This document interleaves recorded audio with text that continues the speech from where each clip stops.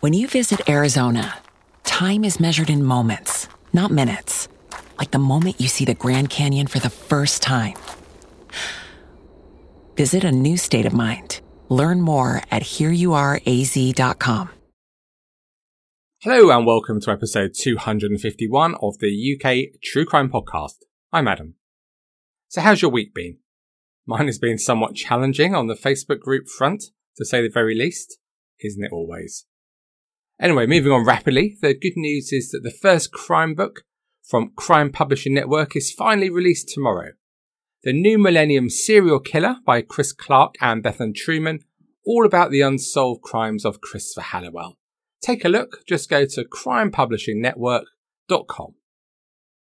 As always, a huge thank you to all my supporters at Patreon, especially the new members of this most exclusive club. That's Sarah Peace and David Helliwell. Thank you both so much for your support. Today's episode is sponsored by Calm. If you've been dreaming about a beach getaway but you're nowhere near the ocean, you may need to get creative. With Calm, you can listen to the relaxing sounds of the waves and give yourself a break wherever you are. I'm partnering with Calm, the #1 mental wellness app, to give you the tools that improve the way you feel. Clear your head with guided daily meditations, improve your focus with Calm's curated music tracks, and drift off to dreamland with Calm's imaginative sleep stories.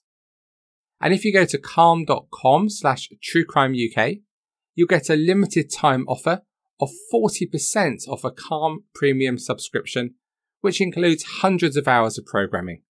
And new content is added every week. Over 100 million people around the world use Calm to take care of their minds. And for listeners to this show, Calm is offering a special limited time promotion, 40% off a Calm premium subscription at calm.com/truecrimeuk. Go to calm.com/truecrimeuk for 40% off unlimited access to Calm's entire library. That's calm.com/truecrimeuk. Okay, let's take a few moments to quickly set some context for today's story with our guest, the month and year game. Top of the UK charts was Rage Against the Machine with Killing in the Name. In the US, Jay-Z and Alicia Keys topped the charts with their tribute to Star Wars, Empire State of Mind. And in the Australian album charts, another rapper was top of the pile for 5 weeks with I Dreamed a Dream. That was Susan Boyle. This month saw Barack Obama pick up the Nobel Peace Prize for... I can't seem to read my own writing where he got this prize. No doubt it was hugely deserved. Former Wales and Lions captain Gareth Thomas was the first international rugby player to reveal that he was gay. The Ministry of Defence announced the death in Afghanistan of a soldier from the 1st Battalion, the Royal Anglican Regiment, taking the number of British troops killed there in this year alone to 100. Terry Wogan presented his final breakfast show on BBC Radio 2, and in UK true crime news, nursery worker Vanessa George was jailed after admitting to 7 sexual assaults and 6 counts of making and distributing indecent pictures of children. Did you get the month and year? It was December 2009. Have you been to Glasgow recently? Since I've lived in Edinburgh this last 20 months or so, I've really enjoyed getting to know Glasgow too. It's an amazing city on so many levels, and today's podcast is from there. Cranhill is an inner city district to the northeast of Glasgow. The area has sadly been, infamous for its illegal drug trade and the antisocial youth culture, often being dubbed Smack City in the media. Cranhill's history is a relatively short one, being built in the 50s on the outskirts of the city in an attempt to alleviate the post-war housing shortage. The area was a small one in comparison to some of its similar counterparts, such as Castlemilk or Drumchapel. But Cranhill was still densely populated due to the large number of tenements, tower blocks and maisonettes. Regrettably, it appeared that it took the death of a 13-year-old boy named Alan Harper, who died from a heroin overdose, to become Britain's youngest drugs victim, to initiate change. A local councillor led an organisation named Mothers Against Drugs, who staged a 400-strong candlelit procession in a bid to reclaim the area. Meetings were held which actively thrust this movement for change onto the nation's front pages. And eventually Cranhill became unrecognisable from the drugs that had plagued it for years. And today most of the original housing stock has been demolished and the area has undergone extensive redevelopment. But in the Christmas period of 2009, the local community were left stunned by the ghastly murder of a resident, which slammed Cranhill straight back into the focus of the media, having worked so hard to detach itself from the negative connotations that had so persistently besieged it. The fact that the murder occurred on Christmas Day, so much for peace and goodwill to all men. 63-year-old widow Hannah Smith lived in a 4th-floor flat in Cranhill's Sutra Place. Hannah herself had suffered firsthand the pain that the world of drugs abuse can cause a family, when her daughter Tracy died of an overdose of prescription drugs in 2003. Christmas is of course a renowned holiday season, with, pre-COVID, staff parties seemingly crammed into every bar, and please can we see more of that this Christmas, and the saunas of Rochdale full of those festive revellers enjoying the delights of the season.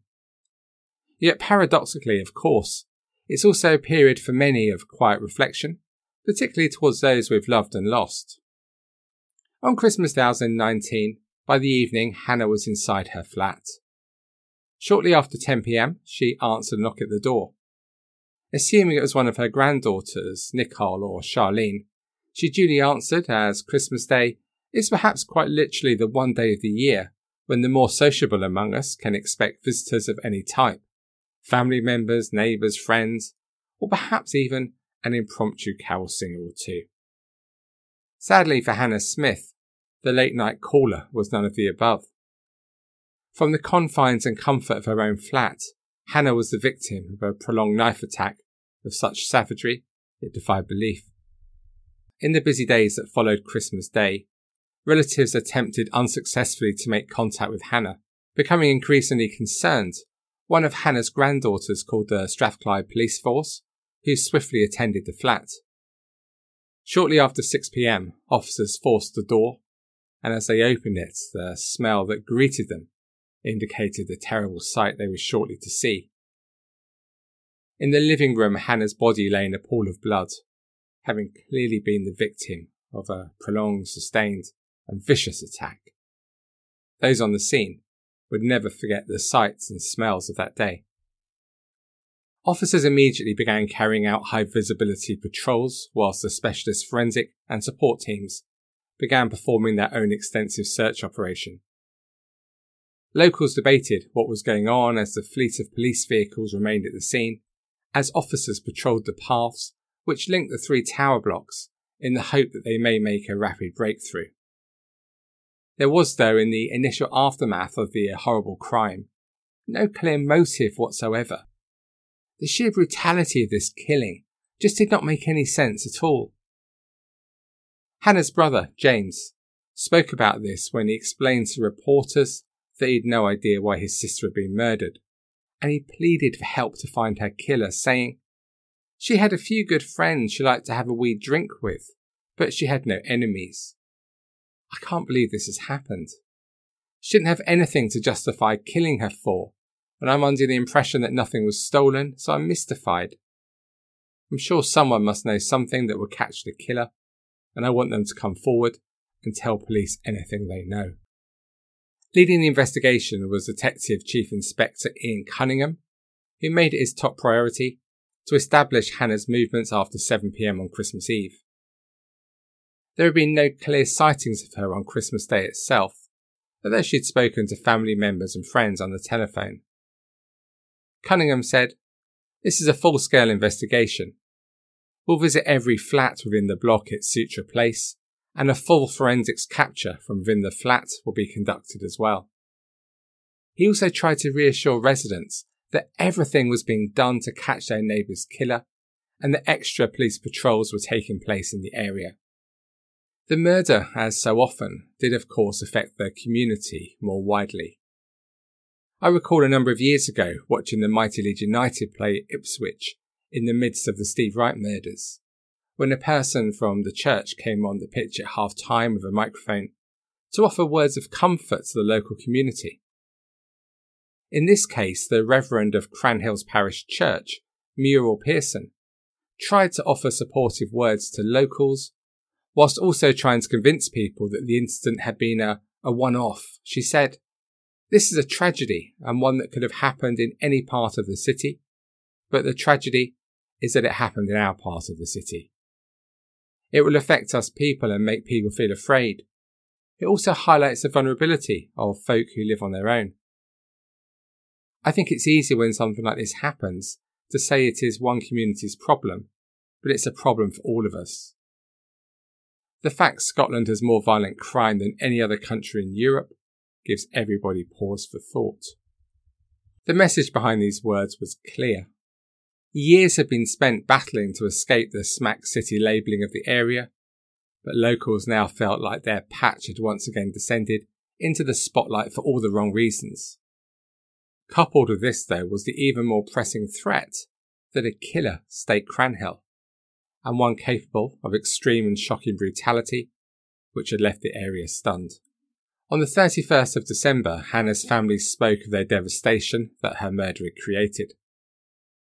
Hugh, another of Hannah's brothers, told the BBC how bewildered the whole episode had made him, saying, "I just feel terrible. There's nothing you can do about it, is there? I don't know what's happened. Just hope they get whoever has done it. We just thought she'd fallen asleep and never woke up. That's what we thought." Tellingly, he added that Hannah would never have let anyone into her flat that she didn't know. She apparently always looked through the spy hole before admitting entrance. Hannah's sister-in-law, Jenny, said, "It just didn't sink in. I couldn't believe it. Just devastated. To think you'll never see her again. I spoke to her on Christmas Day and she was fine. It's totally shocking. She was the most genuine person I ever met." In the meantime, police were concentrating their efforts in speaking with Hannah's neighbours as they tried to clarify and piece together the last moments of her life. They believed that it was likely that the killer was known to Hannah and that when they fled the flat they must have been heavily bloodstained. Such was the ferocity of the attack. They soon established that the last sighting of Hannah had been just before Christmas, when she had, despite the bad weather, visited the Cranhill post office, where she was a popular figure. The postmaster said, "I couldn't believe it when I heard it was Mrs. Smith. She'd been coming in here for about 20 years, and she was always so pleasant. She'd always speak to you, and we were just saying to her how good it was that she managed to get to the shop in this terrible weather. She was quite frail and would not have harmed anyone." Detective Cunningham, despite being unable to ascertain an early motive for the murder, said he was pleased with the response from the public. He would soon be more than pleased when, having spoken to one neighbour, John Farrell, police were suddenly equipped with a possible person of interest. John had told them that on Christmas night a woman called Amanda Nicol had knocked at his flat to ask if she could borrow some money. Knowing that she would want the money for drugs, John said no and dismissed her from his doorstep. He then watched her approach Hannah's flat where she was let in. The timing of Amanda Nicol's approach to Hannah's flat appeared to match with the approximate time that Hannah had been murdered. And when police examined her background, their suspicions would be increased further. 28-year-old Amanda Nicol was a known drug addict living in the Lamb Hill area of Glasgow and was often seen scrounging for money to fund her drugs habit. Police arrested her in connection with the murder, as well as charges of theft, as items had been stolen from the flat, on Thursday the 31st of December, almost a week after the murder. Little time was wasted in bringing her before the courts, and on Saturday the 2nd of January, she appeared before Glasgow's Sheriff Court in connection with both murder and theft charges, where she offered no plea, before being remanded in custody and committed for further examination in relation to Hannah's murder. The fact that a woman had been arrested for the murder generated further shockwaves in Glasgow. Why is it, do you think, that many people consider a violent crime carried out by a woman so shocking? and violent the crime had been, make no mistake. It was now common knowledge that Hannah had been stabbed upwards of 40 times and had been slit twice across the throat. As police continued to look into the likelihood of Nicole's involvement in the murder, they quickly uncovered two hugely significant facts, one of which could link to Nicole to a possible motive for the killing. Firstly, it was realised that Nicole's dad had lived in the same apartment block as Hannah, so it would have been very plausible on that Christmas day she was at the location. Secondly, and significantly, it was understood that Hannah Smith had held Nicole responsible for her daughter's drug-related death back in 2003. Hannah's daughter Tracy and Nicole had been friends prior to Tracy's death. And ever since that time, Hannah had made it clear that she found Nicole to be responsible. Police made Hannah's relatives aware of the arrest and set about preparing a full report to be submitted to the Procurator Fiscal. Under interview, Nicole appeared to have little in the way of defence, merely apportioning blame elsewhere, with the rather vague claim that two men were responsible for the murder. During a preliminary hearing in July 2010 at Glasgow's High Court, Nicole's QC entered not guilty pleas on her behalf. As well as being accused of forcing her way into Hannah's home and killing her, she was also suspected of stealing cigarettes, cash, a set of keys, and a knife from the flat, the two latter items she allegedly later hid within Cranhill Park.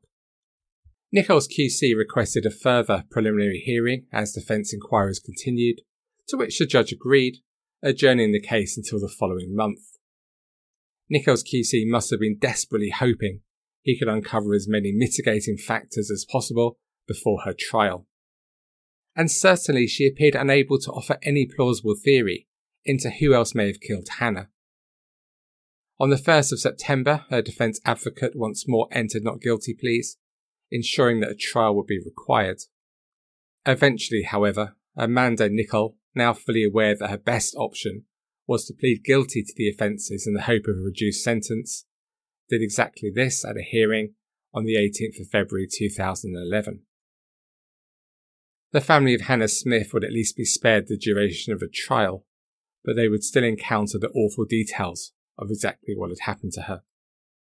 The court heard that despite being fully aware that Hannah blamed her for her daughter's death, she still visited Hannah occasionally in the hope that she could borrow some money. It was Nicole's position that after 10 p.m. on the night of the murder, she visited her dad, before deciding to also visit Hannah as they lived in the same block. Nicole claimed that Hannah demanded that she leave the flat, having initially allowed her in.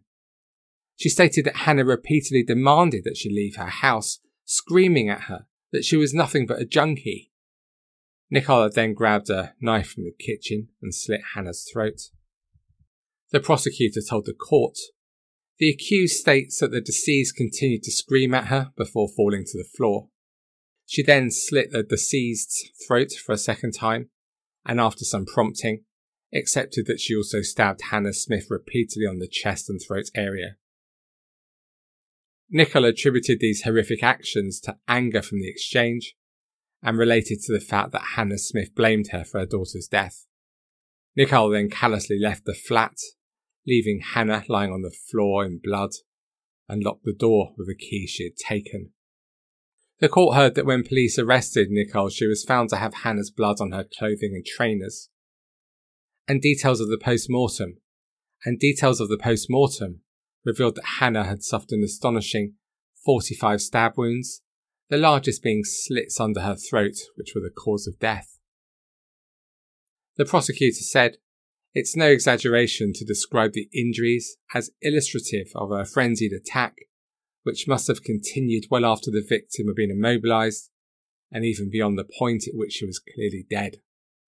The defending QC told how Nicole had turned to drink and drugs at an early age after falling pregnant at just 15. He said, "She has said she cannot see any proper punishment for the offence other than her own life being taken. This is a tragic case primarily for Hannah Smith and her family. I do not seek to equate the two, but it is also very tragic for Amanda Nicol. The saddest thing is that however many years she'll spend in Corton Vale prison, she will find herself perhaps in the safest surroundings she's ever had. He explained how Nicole had a transient and chaotic lifestyle, the ones we so often hear about in heavy drugs users. Several spells in hospital led to her 2 children being taken into care, and she was also victimised in Cranhill by local gangs and drugs dealers after a heroin habit led to her petty stealing and she got into hefty debt. She was attacked by a gang who attacked her head with a hammer and she was left for dead. Some years afterwards, she was stabbed in the head. These factors were clearly mitigating in the sense of her condition on the night she killed Hannah. Nonetheless, they could not excuse the guilt of the act that Nicole had committed, regardless of how traumatic a life she had lived. The terrifying details of what had occurred in Hannah's flat on Christmas Day of 2009 had been laid bare. It was March 2011 when the court came together to hear the sentence. A dozen of Hannah's family were present in court, including her son Andrew. The judge, addressing Nicole directly, told her, "What you did is almost beyond belief. The brutality of events is quite extraordinary. Something must have happened that day to trigger this outburst of unparalleled violence." He then ordered that Amanda Nicole serve at least 16 years behind bars. There was an outburst of emotion from the court, and as she was led away to the cells to begin her sentence, there were cries of "rot in hell" from Hannah's family. And Hannah's sister Marion afterwards told reporters that the family was satisfied with the sentence, but hoped she would never be released. She also quashed Nicole's claims that her chaotic upbringing had been a contributory factor in Hannah's murder, saying, "The lies she told are disgraceful. We've all had hard lives and never thought about doing what she did. She's blaming other people for how she turned out. It's rubbish. She should be locked up for the rest of her life." I wonder if this is a view that you share. Either way, whether or not this happens remains to be seen. Amanda Nicole has 5.5 years of her sentence remaining, and so would be just 45 years old if she is indeed released then. So what do you make of what you've heard today? As so often on this podcast, I'm left shaking my head at yet another pointless death. What a way for Hannah to end her time on the planet. Murdered by someone she knew in her own home, and someone she already blamed for the tragic death of her daughter, yet another victim of drugs. As was Amanda Nicole. You may disagree, but I hope she's able to get away from drugs in prison, and is given the opportunity to rehabilitate. But many will of course disagree. After all, why should she get a second chance when, due to her actions, there are no second chances for Hannah Smith? Thank you for listening to this episode. To discuss this case or any other aspect of UK true crime with lots of people you will never meet, whose views you will often find abhorrent, and who you would like to argue with, then please join us at the Facebook group. And to support the show, please head to patreon.com/UKTrueCrime. So that's all from me for this week. Thanks again for taking the time to join me, and until we speak again next week, despite all the others, trust me, more than ever this week, I know. Please stay classy. Cheerio for now. Okay, round 2. Name something that's not boring. A laundry? Ooh, a book club. Computer solitaire, huh? Ah, sorry, we were looking for Chumba Casino. That's right, ChumbaCasino.com has over 100 casino-style games. Join today and play for free for your chance to redeem some serious prizes. ChumbaCasino.com. No purchase necessary. Void where prohibited by law. 18+ terms and conditions apply. See website for details. Lucky Land Casino, asking people, what's the weirdest place you've gotten lucky? Lucky? In line at the deli, I guess? Aha, in my dentist's office.